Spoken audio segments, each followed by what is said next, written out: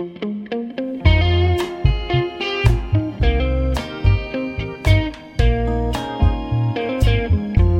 to We Are Chaffee, Looking Upstream, a conversational podcast of humanness based in Chaffee County, Colorado. I'm Adam Williams. Today's guest is Mike Orrill, a retired Presbyterian pastor with 40-plus years of service in churches and communities, and the past nearly 30 of those were here in Salida, Colorado. This easily is one of my favorite conversations, and I don't think I'm just feeling recency bias to say that. In part, it's because of the humble and egoless way that Mike tackled the conversation's subject matter of faith and religion with me. While I was curious to explore the concept of faith with the former pastor, it was the flip side of that coin, doubt, that especially made this interesting to me. It turns out Mike is an incredibly self-reflective and transparent student of doubt, especially his own.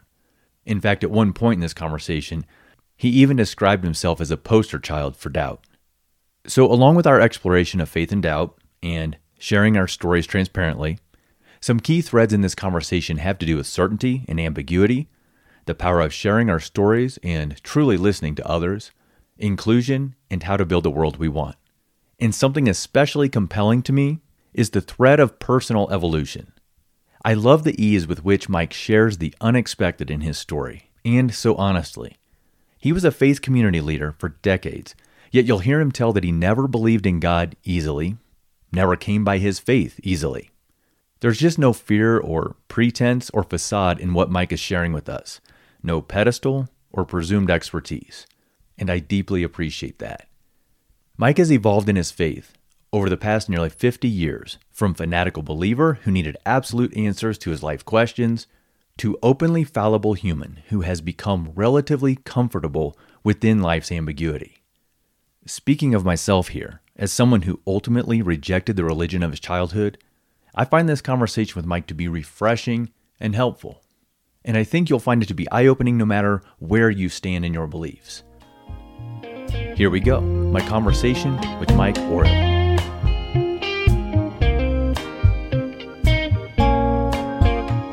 Mike, welcome to Looking Upstream. Thanks for being here. Thank you, Adam. Glad to be here today. So, Mike, you are a former pastor. I don't know if former applies there. Maybe it's something you always are, I'm a pastor for life. But for the moment, a former pastor, 35 years. And I just want to ask where you started that process, because I know there were several years before you came here to Salida, Colorado. Yeah, my path to being a pastor actually started with being a business major. Okay. So I worked in the corporate world for a number of years before I felt like I wanted to go back to school, be a pastor. Okay. So that was, forever ago. But it was probably in '82 when I went back to school, seminary. Okay. Got my master's in, I think they call it Masters of Divinity, and so '82 is when I started being a pastor. Even though I did volunteer work in the church for years before that. Where were you then? Where did you start as a pastor for the first, I think must have been, was it 7-8 years before moving to where we are now in Salida? I started, would have been, I guess, Alabama, actually. My wife and I were youth directors at a small church in Alabama. That would have been in the very early 80s, late 70s. Then I went to school up in Kentucky. That's where I got my master's in divinity. So I had a church in Louisville, Kentucky. Then I moved to Pennsylvania and did some youth work in Pennsylvania. And then in 1990 is when I moved to Salida and started here. Okay, so that's covering some geography there. Where did you grow up? Where are you from? And I grew up in Florida. Okay. Even though I just actually found out today, actually 10 minutes before I got here. So I'm retiring, at the end of the year here. And so we called the Social Security office, and they had me being born in Huntsville, Alabama. And I said, I've not been born in Huntsville, Alabama. I was born in Madison, Indiana. And they go, we need to take care of that. I said, yes, we do. So anyway, I have moved around a lot, but I grew up. I called my childhood home Florida, and that's where my family mostly still lives. Are you sure they don't have some secrets? Maybe you were born in Huntsville. Maybe, there's something going on there that... My family, there could easily something be going on. Okay. At any given moment. That sounds like a fantastic doorway to a story, but which actually I wanted to ask you about your upbringing anyway, because I am curious what led you to this, what ultimately has become a life of faith, decades of service through church, and I'm curious about the impact your family had on that. Was it a matter of growing up in a family that raised you with certain beliefs, took you to church every week or however often? What was the influence or maybe even the nudge in the direction of seminary from them? Well, so I come from a family of 6 kids. So 4 of us were born within 5 years. So my poor mom. Okay. Two of my siblings came along much later. But so, yeah, we were a family that did go to church every week. And it was important to my family. I always knew it was important to my family. I can't say that it was that important to me. It wasn't like I was anti-church or anything like that. It just was kind of something my family did, and so I went along because I had to. And I can't say that I had any real leanings toward that at all. And though my family went to church every week, there wasn't. I wouldn't call my family a religious family. We just went to church. It's kind of what families back in the 50s and 60s in my neck of the woods did. And so they were completely surprised when I told them that I was going to go to seminary. I mean, it was a total shock. And not necessarily for my dad, he was like pleased. My mom was like, really? You want to do that? My brother thought I was a dork. And my sisters, I'm not sure what they thought about all that. But it was not in my plans by any stretch of the imagination. I think what began to change was a chance meeting from my sister to what is now her husband, and he came from a very religious family, and this was in the middle of the Jesus movement of the late '60s. Early 70s, the charismatic renewal. So the speaking in tongues and the spirit-led services and the enthusiastic, emotional type services, which was a far cry from my Presbyterian upbringing. And so she had met this gentleman, and they became extremely influential in my life. And I remember, in a previous conversation you and I had, you'd asked me about sort of defining moments, and really a defining moment, and I call it really my biggest defining moment in my life, is when my sister asked me, hey, would you go with me to my boyfriend's house? His parents have a little house church that they run, and I didn't really want to go. My mother looked at me and she said, you should go. It might do you some good. What did she see going on in your life that she... I was a handful as a kid. I was a handful as a kid. I was a very angry... Don't ask me why that, because I don't know the answer to that, but I was a very angry kid, getting into trouble quite a lot. And so she said, you should just go. It might do you some good. So I went. How old were you then? I was 16. Was your sister an older sister? She was 2 years older than me. Okay. Yeah. So I went to this little house church prayer meeting kind of thing, and for whatever reason, something grabbed a hold of me, and faith became, I guess you would say, it became sort of the central driver of my life. It was faith in God, and And I can truly say that really has shaped that night. I mean, it was a moment, from one moment to the next, from one day to the next. Not everybody has those experiences, and it's not necessary, but for me it was. It was just from one moment to the next. Church wasn't that important, to it became very important. Faith wasn't that important, it became very important. Yeah. It sounds like there were several years between that defining moment and when you actually decided to go from a corporate life to seminary and kind of change and commit further to that path. Yeah.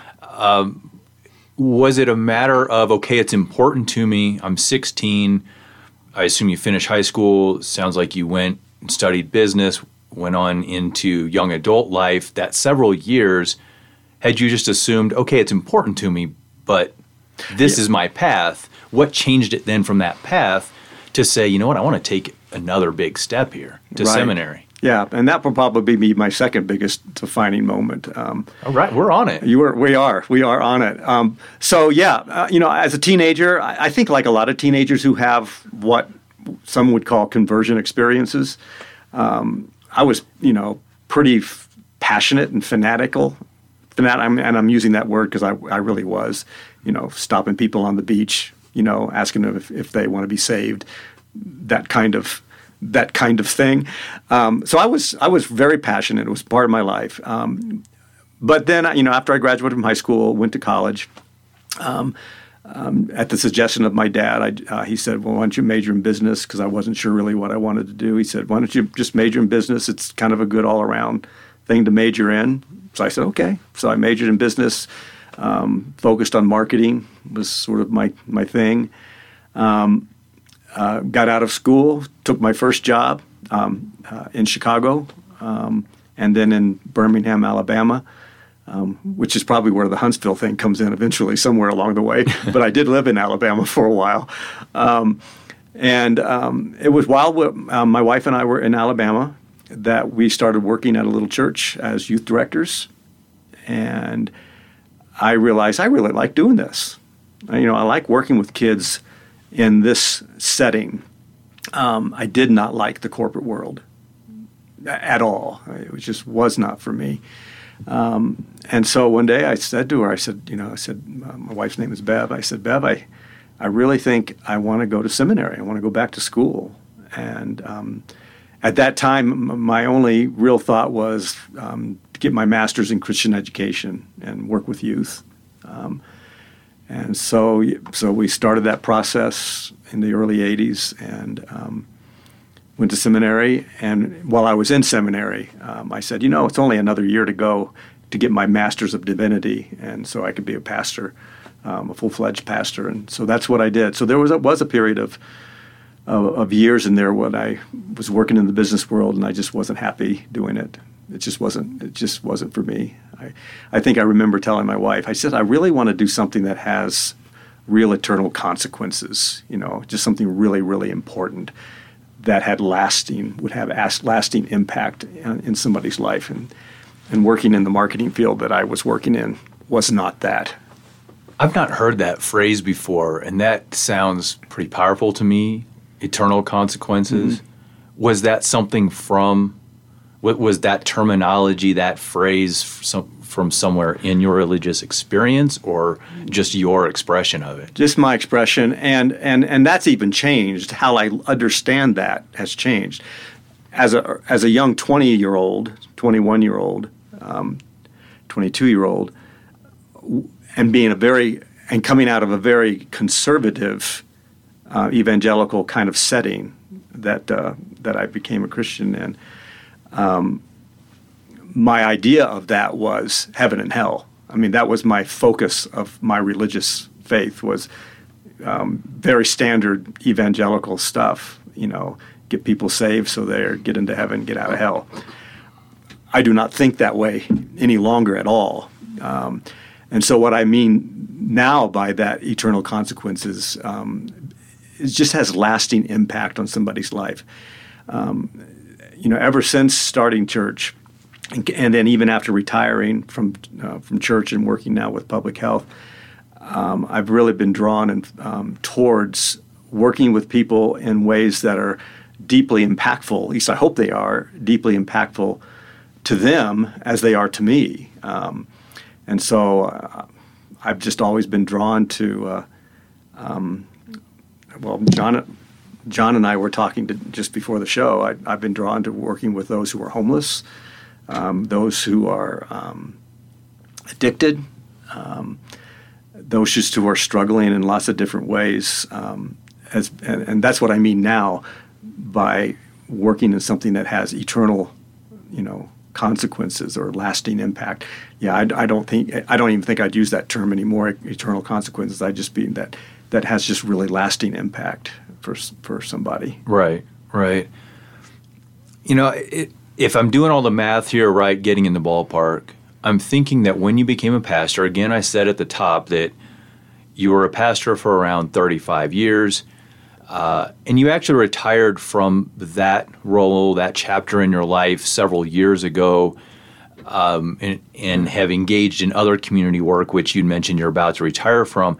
My math on this puts you in your mid-20s when you became a pastor. Does that sound right? Let's see. 57, 67. Yeah, I would have been probably 25. Okay. Yeah. So now that I am middle-aged myself and have at least lived enough life to understand our evolution to some extent as individuals, right? As we learn, as we accrue some sort of, hopefully, wisdom, given the fact I'm a parent and I hope I'm sharing worthwhile things with my sons, right?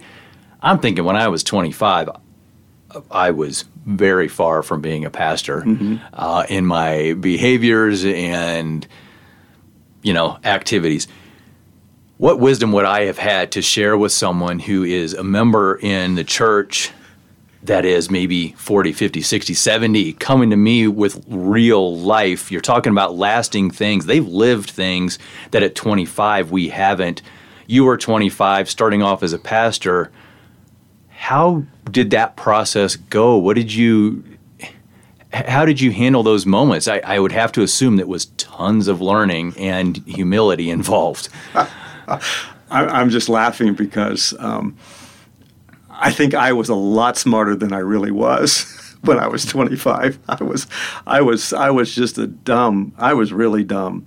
I think the thing that really helped me out a lot is that I worked with kids mostly my first 5 years as a pastor. That was a good path, possibly. And that's kind of standard. I mean, it's not an unusual path. You start working as a youth minister, then you work. So I work as a volunteer youth minister, my wife and I.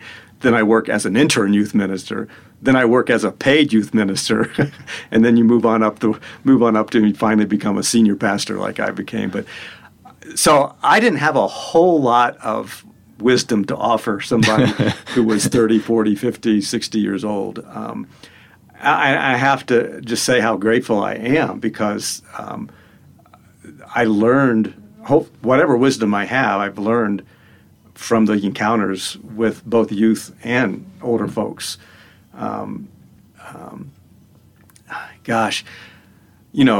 Here's a great example, I think. In my very first church, I'm in my 20s. I'm on the church softball team, and we're just kind of having a lot of fun as playing softball with other churches in the region. When one of our teammates, probably only 3 or 4 years older than I am, gets cancer, and with him on his deathbed, and I'm apologizing to him because I had been avoiding him because I was so hurt by his death. I didn't even know how to handle it. It was my very first death, as a pastor, and he was in a coma. At least we thought he was. And I'm sharing with him. I'm just telling him I love him, that he's been a good friend. And I'm apologizing that I had been sort of avoiding because I was just scared, and seeing a tear come out of his eye, thinking that he was in a coma, and learning from that in that kind of situation, I always tell people now, talk to them. you don't know if they can hear you or not, but it's very possible that they can. And so say what you need to say. So those are the kind of lessons that I learned from young people or people my age. And I'm so grateful to that, because any wisdom I do have is not, it does not come naturally to me, as my dad would say.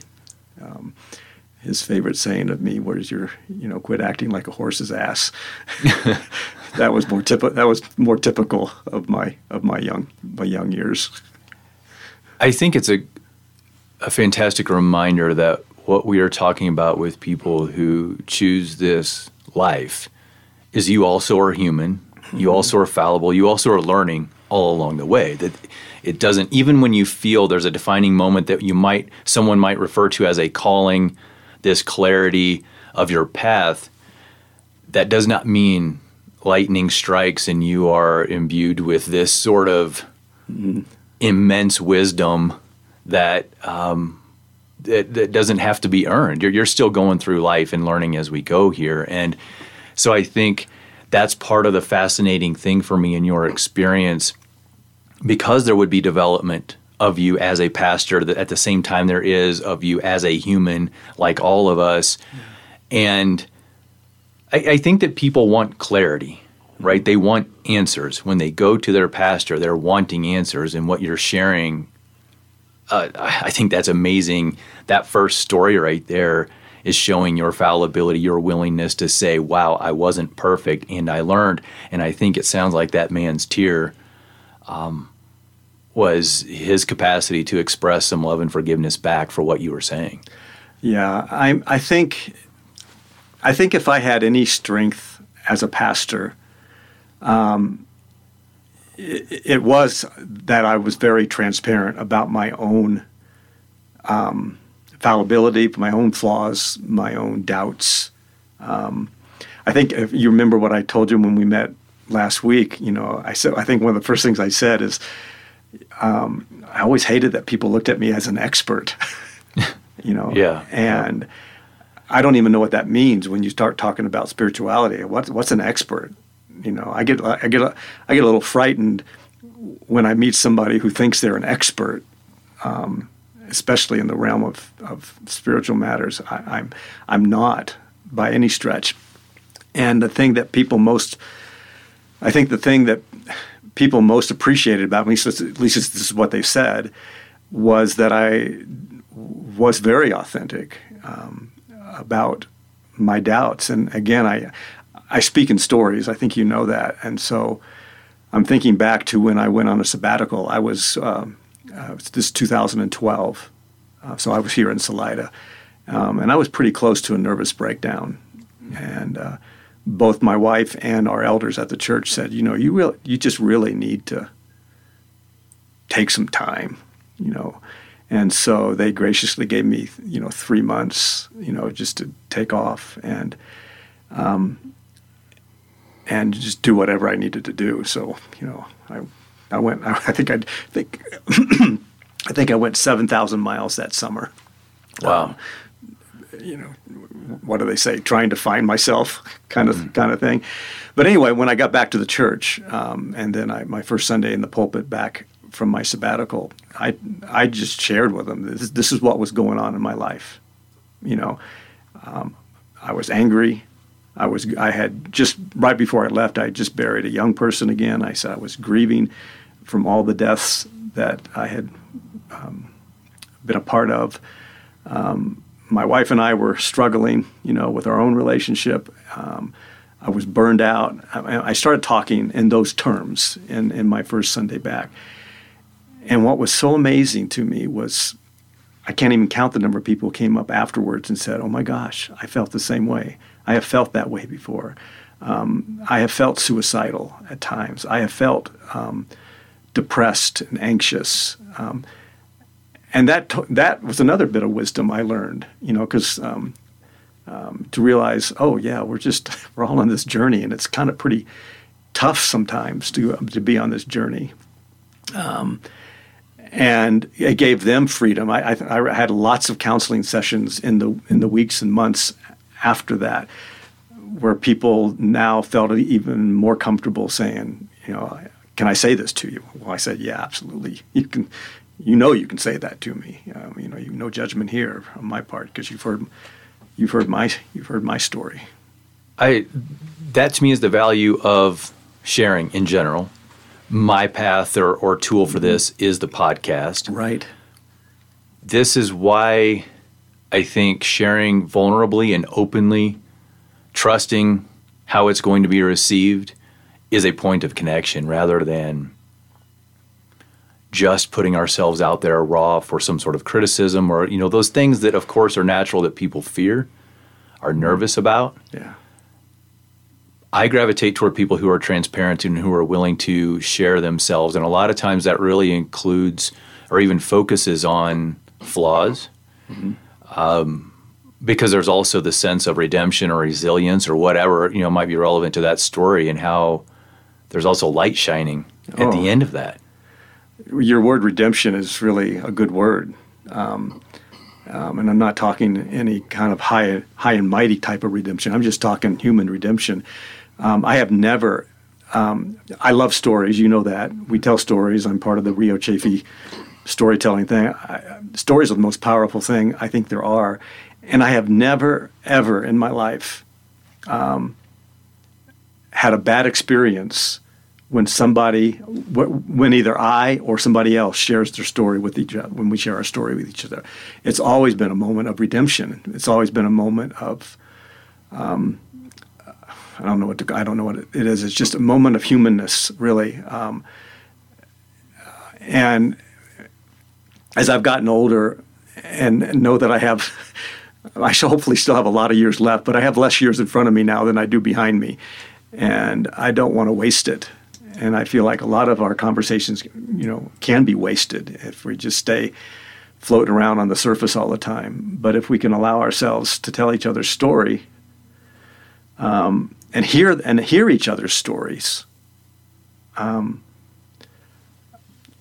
have always found that to be the most redemptive, powerful, transformative moments of my life, and hopefully of the person's life that we're sharing with.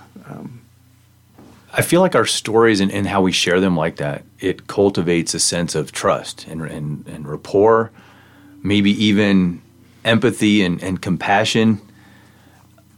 Those are these threads that run through so much of what we do here on the podcast because we're sharing with each other. Right. And that's also why I share so much from my seat. Rather than treat this like an interview, I never or close to never use the word interview in talking about this podcast. I talk about conversations. And the reason being that I want it to be something that we both are sharing in, and it's not just one person on the hot seat. Mm-hmm. And that when you and I can create a connection and a sense of trust and understanding with each other, that hopefully what that does is help listeners to feel that as well. But it also models perhaps how to listen with empathy without that judgment. Like you described that when members of the church would come to you for counseling, obviously there's already a trust established there, but that sounds like, in a way, a breakthrough moment. That sermon you gave when you returned from sabbatical, I think it sounds like they saw you in a little bit deeper, brighter light. Yeah, I mean, people tend to put ministers on pedestals sometimes. Sure. And even though I really tried to avoid people doing that with me, and I made enough mistakes that probably most wouldn't put me on the pedestal, but some did. Some would try to put me on a pedestal. And so when they would come for counseling, they would kind of expect me to sort of know the answers to their problems.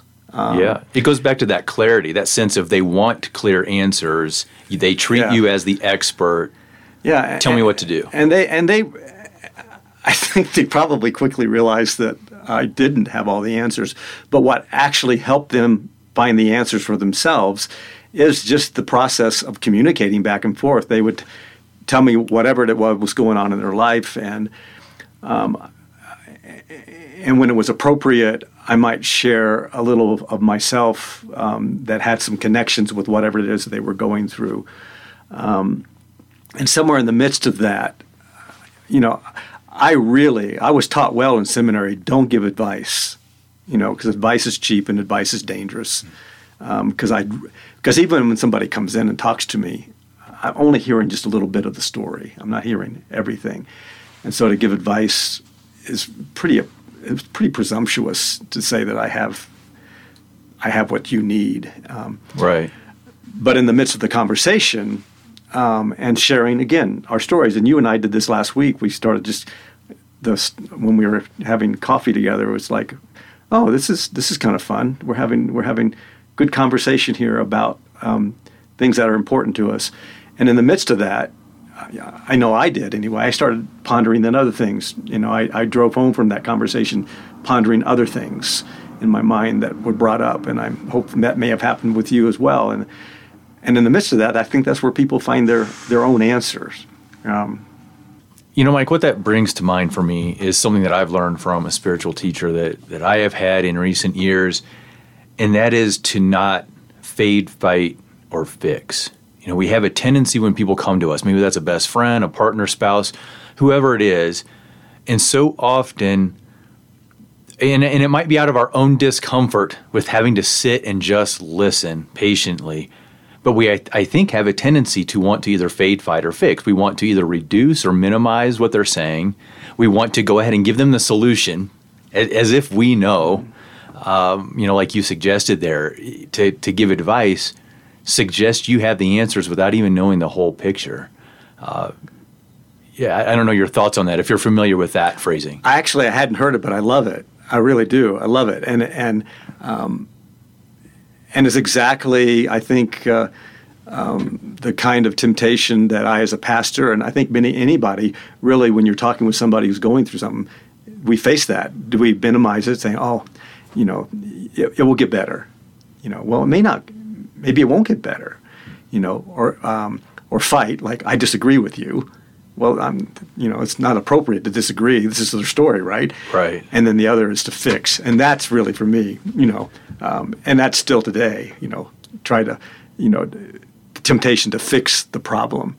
And oftentimes people really don't need that. I do think people have within themselves the ability to find their answers. If they can find the support that they need. And you know how people always say, well, what good does talking about it make? Well, talking about it, I think, does a lot of good because in the midst of somebody sharing their story, they're creating some clarity in their mind. And so, I love this. I love that. I'm going to try to remember fade, fight, or fix, and to avoid those, and just the idea of let me listen. I'm a safe.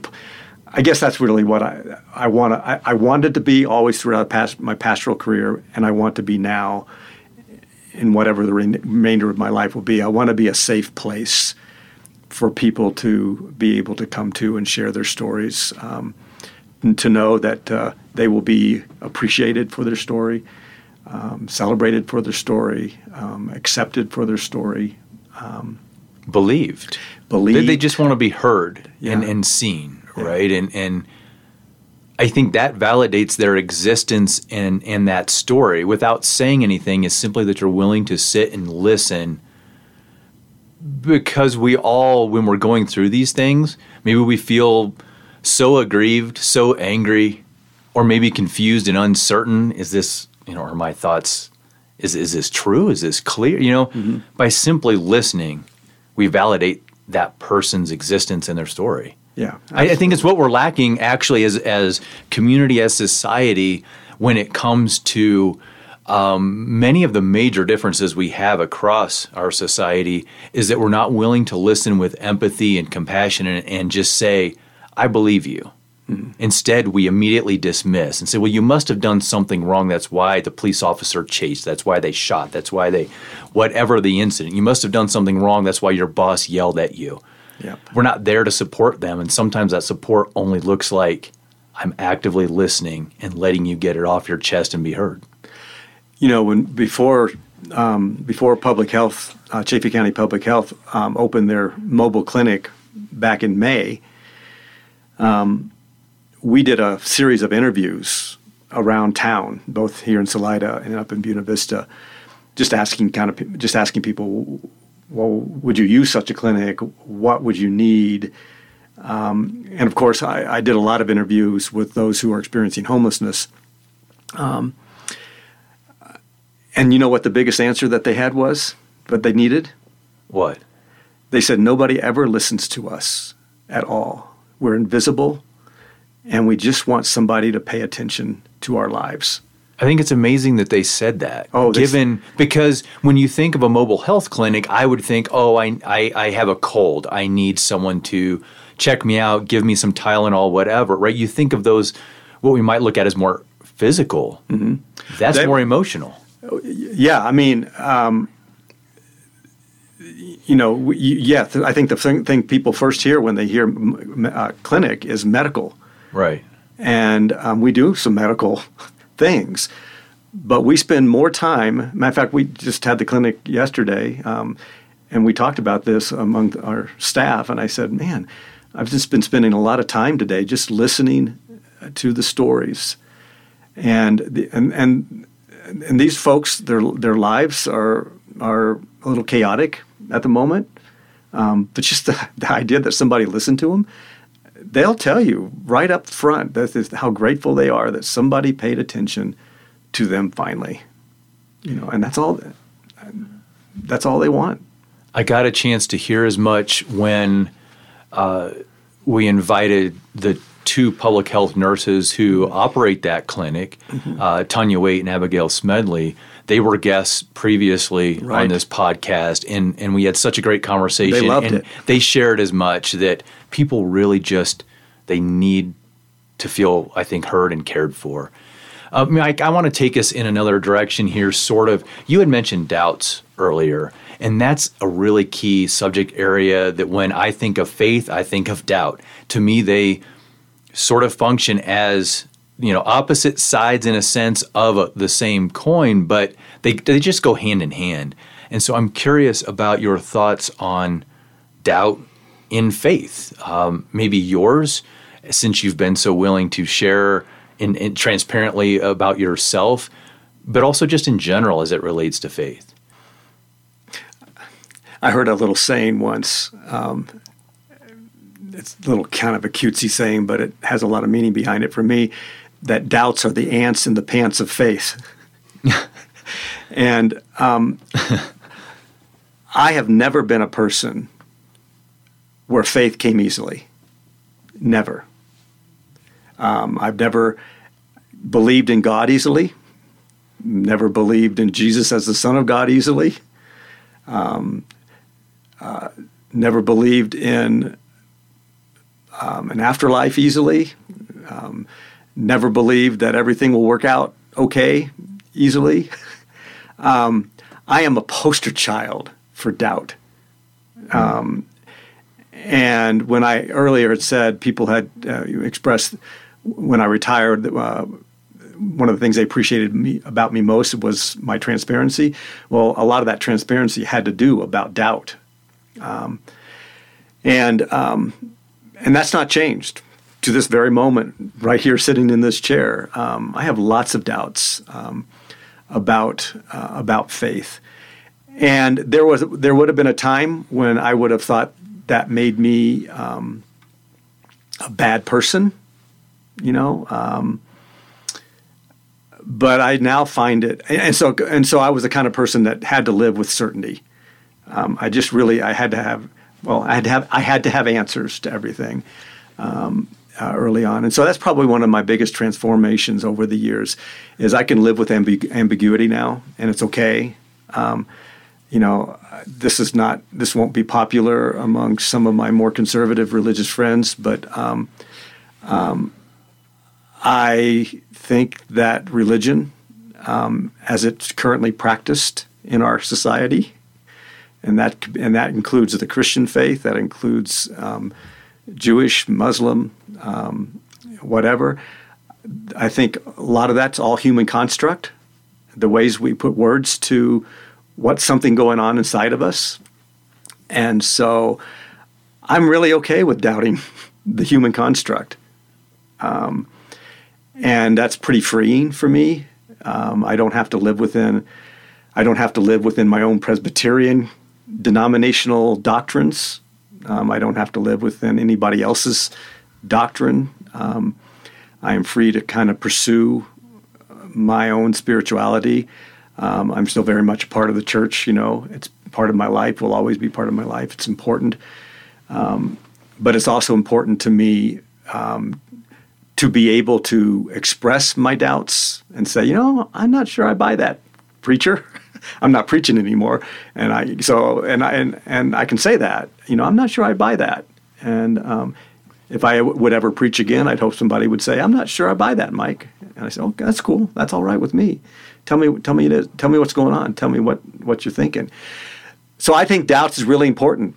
And I think the moment we become really certain, whether it be matters of faith or politics or whatever, when we become really certain, maybe that's when we begin, you kind of hinted at it earlier, that's when we begin to have our conflicts with each other, because we've stopped listening. Not only because we've stopped listening, but we've also become certain in our not listening. And so I celebrate people's doubts. That's because I think that's our growing edge. That's where we'll learn. There are so many things you just said there that could lead us down different paths and things that spark energy and excitement and resonance for me. The idea of absolute, of knowing, quote, knowing, especially as I think we're seeing, you mentioned that can be in reference to faith, it can be to politics. We are seeing that now more than I remember at any point, at least in my lifetime, throughout the country, and the way we're all sort of acting in what I have felt like anyway as a very anxiety-inducing chaos. In large part, I think it's because there is blind, quote, knowing.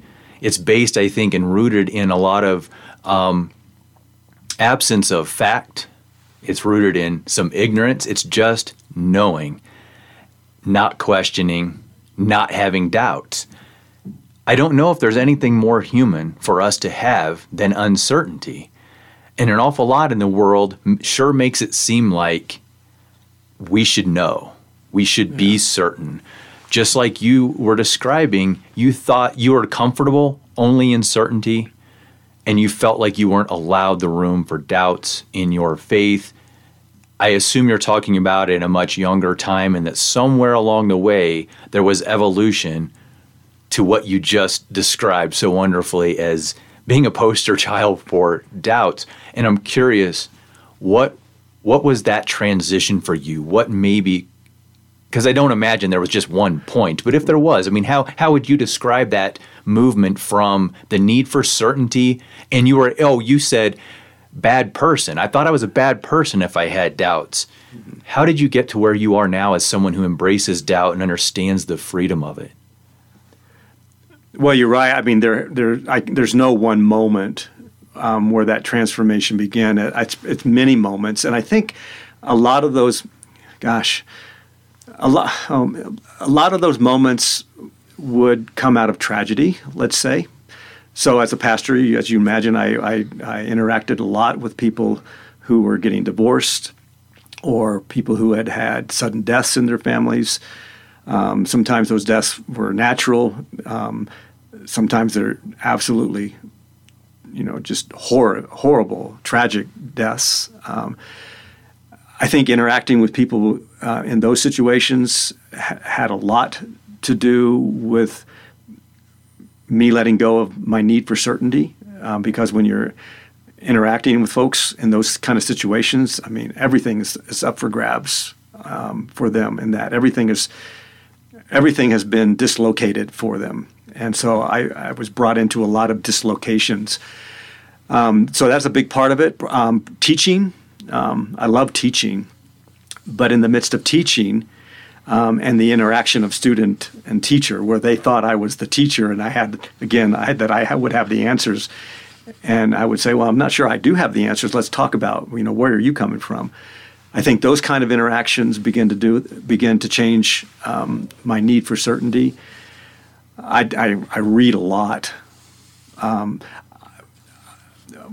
my younger years, I was involved, as I said earlier, in the kind of the charismatic Jesus movement. There was a lot of emotion in that, and I left that movement after a few years because I needed a little more scholarly approach to faith, and so I just did a lot of reading, just all kinds of reading from all kinds of people, and I go, oh, wow, that's a really different viewpoint than I had had. Seminary, of course, was, I mean, if there was a moment maybe, or a period of short moments, seminary would have been eye-opening because it was a very liberal, what would have been called by some a very liberal seminary, and so the professors, of course, highly educated, started saying, well, here's a way to look at this. Here's a way to look at this. This passage really kind of comes out of this situation, might mean this. That blew my mind. So that probably was the start of it. But it's really mostly just the pastoral interactions with people, where I realized that, I don't know, certainty. I wonder, I don't know if this is true or not, but I wonder if the need for certainty, if in my own case, and maybe in the cases of others, is just this fear. I think we're talking about comfort, the what we perceive as a need for comfort, or the discomfort if we are not in control. Well, I think all those fit together: the need to control, and if you're not in control, if you're living with ambiguity, you're not in control, right? I guess, So yeah, I think my need for certainty. Probably, I had a nun tell me earlier. She, many years ago, she said, "Mike, you have a really strong need to be perfect, to be right, and to be controlled, don't you?" And rather than be offended, I was going, "Yeah, you are absolutely right. You are right. I do have that need." So that's another transformative moment. But I think we do want to control things, and I think we're afraid. And boy, I don't know. My take on the world today is that we have a lot of fear. It just seems like there's just a lot of fear. It's being stoked, and the fear is being stoked in a lot of different ways. And I don't know what the answer is. Well, I kind of do. I feel I do kind of know. It's learning how to love one another in the midst of our differences, the midst of our uncertainties. But yeah, I'm kind of rambling now, but I think for me, my need for certainty was a need to be in control and just a fearfulness that I had in me. I think that's incredibly common. It's common, not even just as it relates to faith, of course, right? We all, whatever the human thing is, this is something that we all face at some point if we even are fortunate enough to recognize it and recognize it's something that we can work on or make any sort of change about. Mm-hmm. I want to, let me give some context here, by the way, and maybe for listeners besides for you, Mike, my experience, and just where I stand with regard to faith, my experience was from probably the first Sunday after I was born until I was 18. I was forced to go to church 1 to 2 times a week. I revolted, which in my house meant nothing until I was 18 and able to actually take action against being forced. So my opinion, I felt, was unheard. My questions in church were unwanted. I questioned the very core of all of it in Sunday school classes and so on, and I would be met with sort of these awkward smiles and blank stares and no answers. There was no openness too. So I appreciate the things that you're sharing, that transparency and those things in such a way. I'm a good nearly 30 years removed from when I stopped going to church myself. That said, I don't consider myself to be someone who lacks spirituality, who lacks a sense of a bigger picture, who lacks good, right? I'm trying to raise my sons with the same sorts of good, like compassion, love, empathy, patience, kindness, how we handle ourselves with others, in the same way that, to me, if you removed some of these boundaries that are put around certain faiths or denominations, if you just saw those descriptions on paper, we're the same. Mm-hmm. I say all that, I guess, just to, it occurred to me that maybe that context is of use in our conversation for you and I as well as for listeners. And I now want to ask about the other side of that coin. We've talked deeply enough about doubt, but on faith then, I'm curious what it is that you have come to understand of faith, maybe in general and for yourself, what it means. How do you define it? Someone once told me when we were talking about faith, he said, most people think faith is believing unbelievable things. And like a set of doctrines or a set of theological, assertions. I don't think so. For me, I think faith is more of this relationship. And so we're going to come back to stories. But I think faith is relationship. And relationships are give and take, right? I guess. So relationships have ups and downs. Faith has ups and downs. Relationships has some certainties and some ambiguities. Faith has that as well. So for me, that's really kind of what it comes down to is the relationship that you and I would have with each other when we're together. Talking about whatever it is we're talking about, or going through whatever it is we're going through. And I say that about you in this moment, or my wife, when we're going through our days and our weeks, with my kids or grandkids. So faith is more of a sense of, for me, I guess, but loyalty or belief that this relationship is important enough to hang in there with. Okay. Does that make any sense at all? And in the midst of that, there's going to be, it's going to be messy. So, but it's worth keeping, right? It's worth keeping the relationship. It's worth keeping a faith group together. It's worth keeping the country together. It's worth keeping a family together. It's messy, but it's worth it.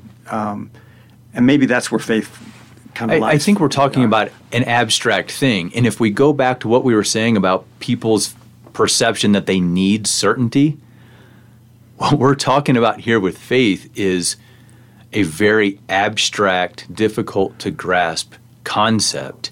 And that might also explain then that when there is a feeling that one needs certainty, they gravitate to whoever will provide that. You were advised, don't give advice. Mm-hmm. Be there to listen and allow people to sit in that conversation and come to their own answers.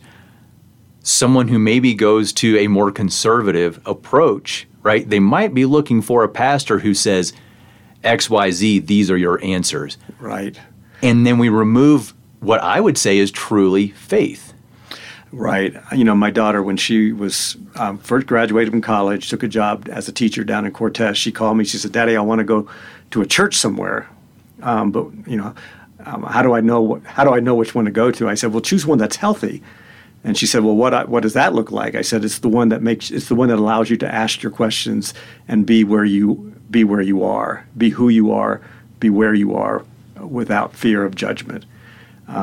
Or fear of more of your questions. Or fear of, right? Yeah. And the way you described it, I've heard that story a lot from people who once upon a time went to a religious kind of setting. It doesn't have to be necessarily Christian. It could be whatever. It could be Jewish. It could be Muslim or whatever. But they were in their setting, and they asked their questions, and they got this blank look, or worse, kind of a slap on the hand, like, don't you ever ask those kind of questions. So maybe faith is trust. Maybe faith is trust in this person in front of me and the relationships. So my wife and I, our relationship's sometimes messy. But I do trust that the relationship is important, so I'm going to stay there and stick with it, even in the messy times, even when we may not feel certain about each other, or about the world, or about our lives, or whatever. The one thing that's solid is we trust we trust. I hope that what I'm about to say, Mike, sounds like a positive as opposed to calling out your doubts or something here. You have a lifetime now of this faith in all its evolution, the doubts and transparency and all these things of that process. But as I ask you about faith, a man who was a pastor for 35 years and had a number of other years in the church working with youth, I ask you a simple and incredibly complicated question: what is faith? And you're trying to put it into words. And I say that with positivity and appreciation, because what that shows me is it's all in evolution, and it doesn't stop. There's not a definition that we eventually arrive at like a destination. Does that sound fair? It's very fair, and I think I think for me that's the healthiest way to approach life. Is to not to put this boundary around me and say, okay, this is what I believe now and forever, amen. That's just not reality to me. 20 years from now, if I got another 20 years in me, I'm going to think differently about, we would have this same conversation 20 years from now, and probably going to be a very different kind of conversation. And I think that's okay. I really do think that's okay.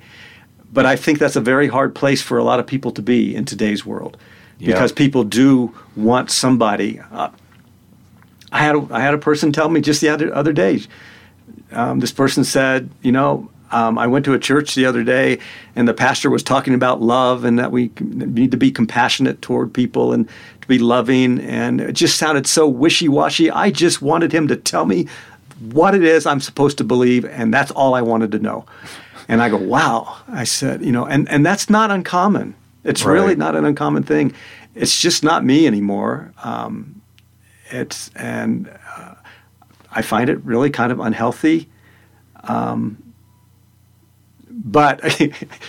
again, I don't want to be judging of somebody in that space. If that's what somebody needs at this moment in their life, okay. They're where they are in their evolution. They're where they are in their evolution. And I love the word evolution. I really do.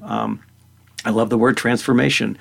Mike, I want to ask about, I explained for context where I was coming from in my experience with religion. It was from what I would describe as a fairly strict household. Again, I would say, I don't like church. I don't want to go. Even as a teenager, well, you're going. And part of what, over the years, because I've spent decades trying to untangle in my mind and heart what it is I believe, where does that come from, what it is that rubbed me wrong about that experience. And one of the key ones, especially now, in this time and place, has to do with inclusion versus exclusion. And I feel like what we see, from my perspective, in an awful lot of the more conservative forms of, I'll say Christianity. It really is all religion, but I'll say Christianity simply because that's the largest.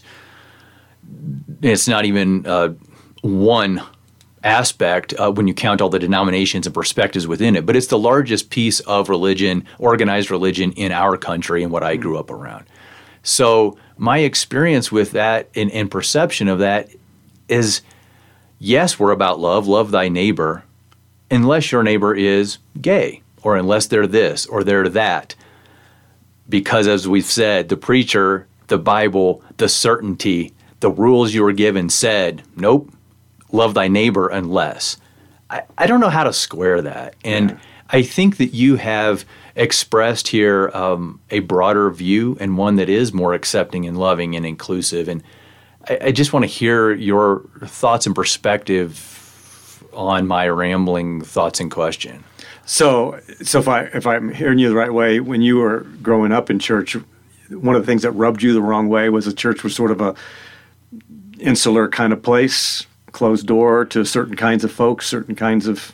It was enough then, but what I'm also including, I guess, in this perspective is decades as an adult and my perception of so much of what we see. And again, a lot of that comes through in how how organized religion is also carried into our politics. And so then it's carried into media and what the divisions among all of us rather than connections, right? I think inclusion means that ultimately we come together in those relationships you described as a description of faith.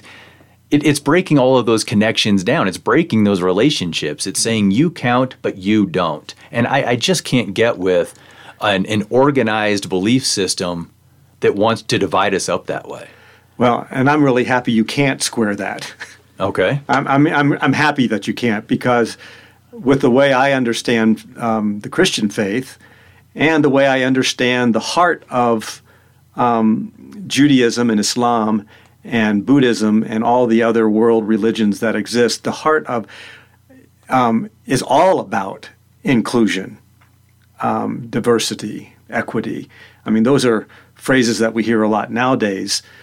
And so when your gut clenches that when there's not that kind of thing going on in religious settings, it's right to clench, I think, because for me, and I can say that because I would have been 40 years ago the kind of person who was excluding of others, depending on maybe the color of their skin or their sexual orientation or gender identity.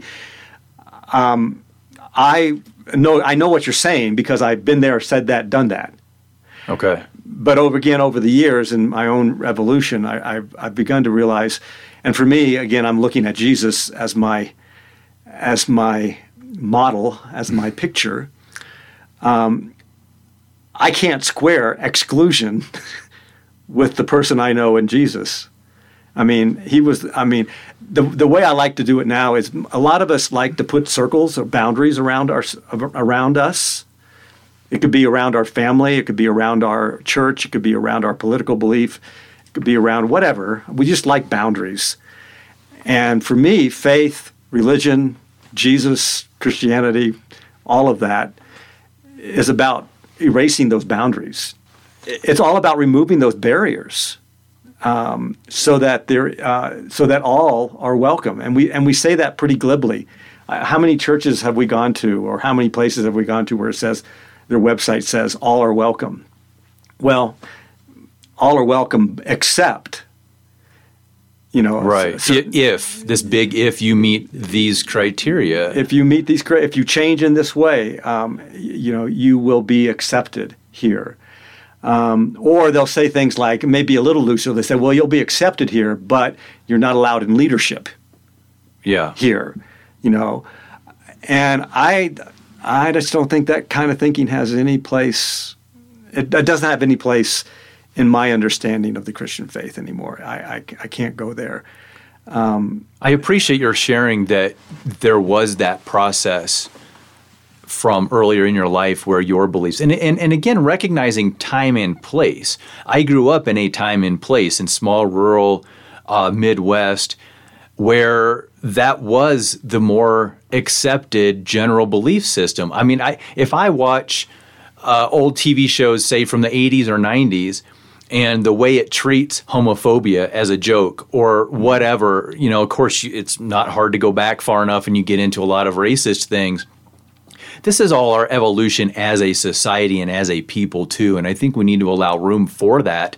However, there's an awful lot of people I see who are not seeming to engage very quickly in the evolution that you described of yourself, where you came from a place that you were also, it sounds like, surrounded by, sure, racism and homophobia and, are as part of this, but in your thinking and process and learning and growing as a human, yeah, you came to where we are both saying inclusion matters.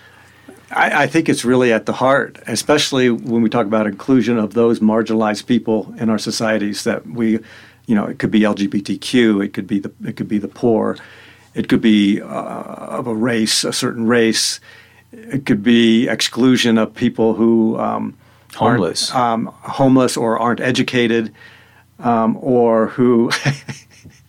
Here's a good one. Here's a funny, lighthearted one.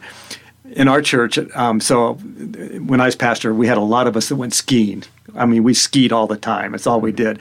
And we had several people would tell us at church, we don't feel welcome here because we don't go ski. We don't ski. and that's a really kind of a silly example, but it's an example of we can exclude people for any number of reasons. It's kind of just, but we do have to allow people to have their own evolution also. And so, my growing edge right now, and I'm laughing here, but my growing edge right now is not to become judgmental of people who are judgmental, not to become intolerant of people who are intolerant. Right. I because their story is their story also, and they are where they are for a particular set of reasons. Could be the way they were raised. It could be, I don't know, whatever. It could be. Right. So I want to be the kind of person, and we're back full circle to kind of stories. I want to be the kind of person that can listen to your story, even if I am in a totally different place than you are. I mentioned a spiritual teacher, mentor in my life in recent years when I talked about Fade, Fight, Fix. Mm-hmm. Another thing that comes to mind from that person is the idea that everyone is doing their work, that we should assume that everyone is working on being the best person that they can be. And that, like you just said, we're in different places. Perhaps we have different reasons for that.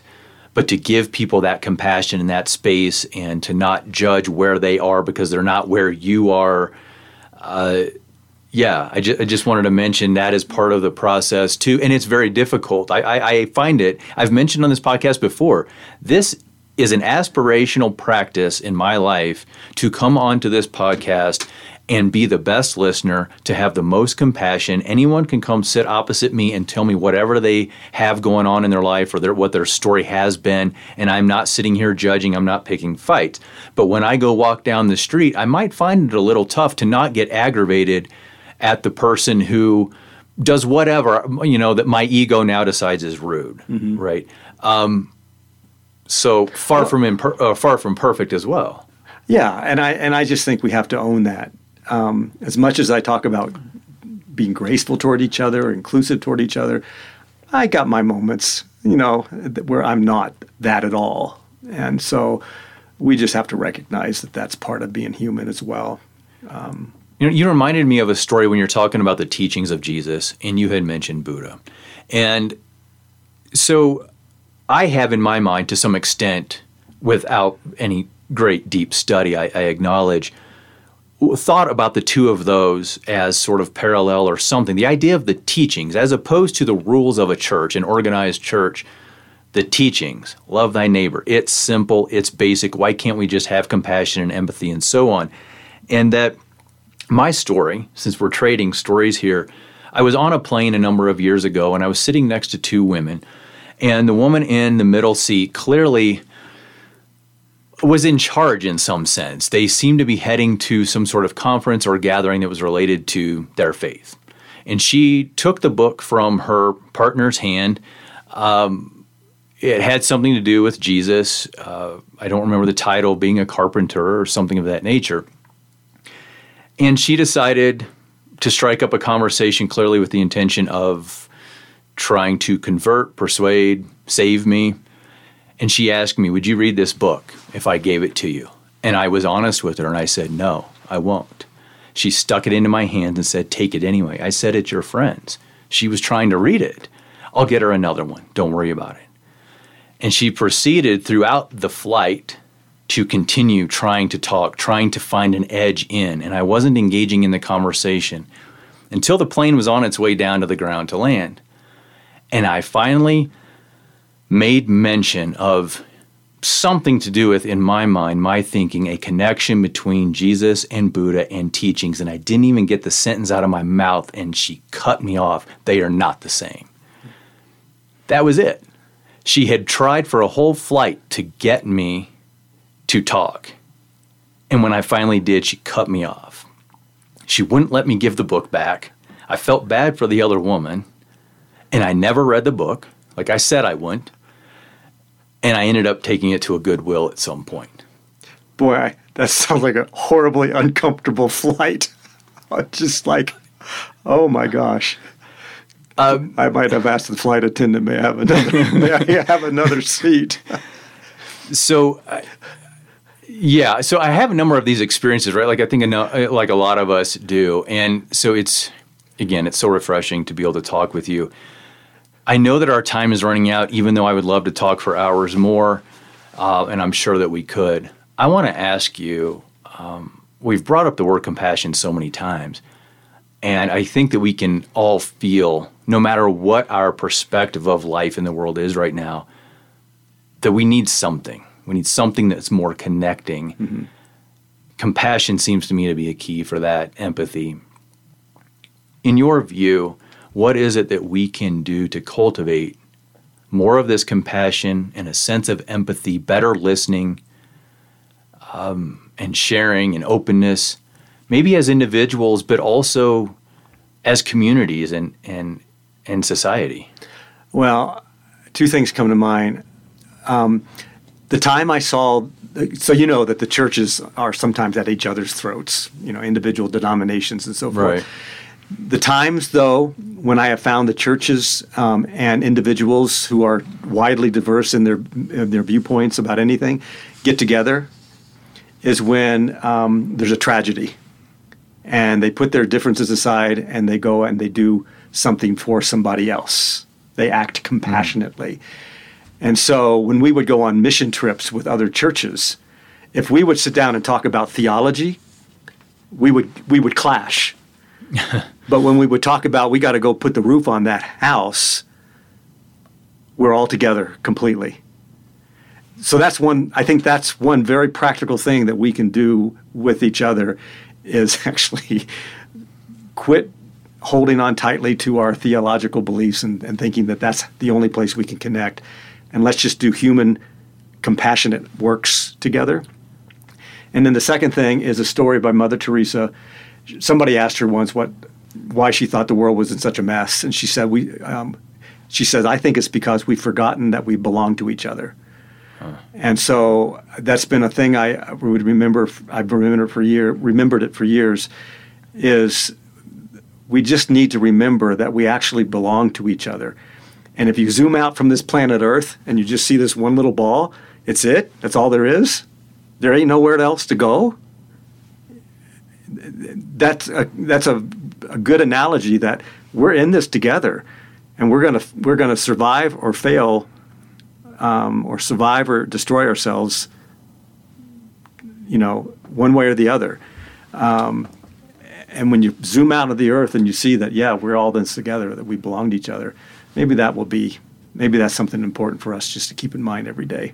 You and I both have some background in marketing, and that just gave me this idea of sort of needing to do this big, broad, global campaign, Earth, we're in this together, and try to cultivate this idea that we're connected, and you can't, there is a ripple effect for everything that any of us do. Some people would refer to that as karma. I don't know other words at the moment, but the idea is that whatever we do, it's going to ripple and create reactions throughout everyone else, and we're not headed in good places when we forget and we become disconnected emotionally, spiritually, and so on. My son's in the military, and he always has a saying that we will build the kind of world that we want. And I think we will build the kind of world that we want. Do we want something good, or do we want it, clashing with each other? I think we have that potential and power within us to both heal and to destroy. And that sounds a little negative. I don't want to end on a real negative spot there, but we do have that power to heal the world and to bring together. I'm from the '60s. Maybe that sounds a little bit too kumbaya-ish, but that's my background. Well, I think. I am a bit naive in thinking that you described as well just moments ago, all these basic behaviors that, in my mind, don't require a faith structure, an organized religion that creates all the boundaries and the hard edges and the divisions and even conflict. There have been actual wars throughout history, right, based on religion. When really, if we come back to just remembering we're in it together, compassion. We belong to each other. Why does it need to be harder than that? That's my naive question that's in my mind and always has been. I didn't need to be forced to go to church to end up being a good person. Right. I had shared with you before, when we were not recording, an experience I had when my oldest son was about to be born. And a religious woman that I worked with, I worked at a large corporation. It had nothing to do with religion, but she happened to be a faithful person who asked me what church we were going to take our newborn son to. And I said, well, we don't go to church. And her answer was, well, I guess serial killers have to come from somewhere. The assumption being, well, clearly then we're the ones who are in the wrong, we're heathens, we're bad. In whatever way she imagines this, obviously that's a cringeworthy, sort of disgusting thing to say to anyone and a about to be new father, and as a representative of her faith, to have such a horrible sort of comment. Yeah, that was pretty horrible. And again, I reassert that those of us who have been able to step back, you mentioned freedom. Mm-hmm. To me, there's a freedom that when the lenses I use are in line more with Mother Teresa and just be good to each other. Let's belong to each other rather than use rules against each other. If it's naive, then I'm probably naive as well. If it's simplistic, I'm probably simplistic as well. I mean, I know the problems of the world are profound, but love doesn't do wrong to a neighbor, and so I stick with, if I have a certainty, it is that love understood not as a sentiment but as a gutsy act of giving myself to another. I think love can solve the problems. Having courage to love. It takes courage. It takes courage to love. I mean, Jesus said, "Love your enemies." Is anything harder? Is there any harder statement than love your enemy, or forgive those who hurt you? Those are profoundly difficult things, but I think they're answers to some of our issues that we are facing nowadays. I agree. Mike, unfortunately, we're out of time. I would love to keep talking with you. Given the experience, that I've shared from my youth and my perspective on organized religion, it seriously would have, I think, had a chance to go differently had you been the influence in my life at that time. I'm grateful for this conversation and any conversation that we have. You've shared so honestly here and put up with my challenging questions, my questions that challenge faith. Yeah. So thank you. I am grateful to be here, and your kind words. Appreciate that. It's been good. Appreciate it.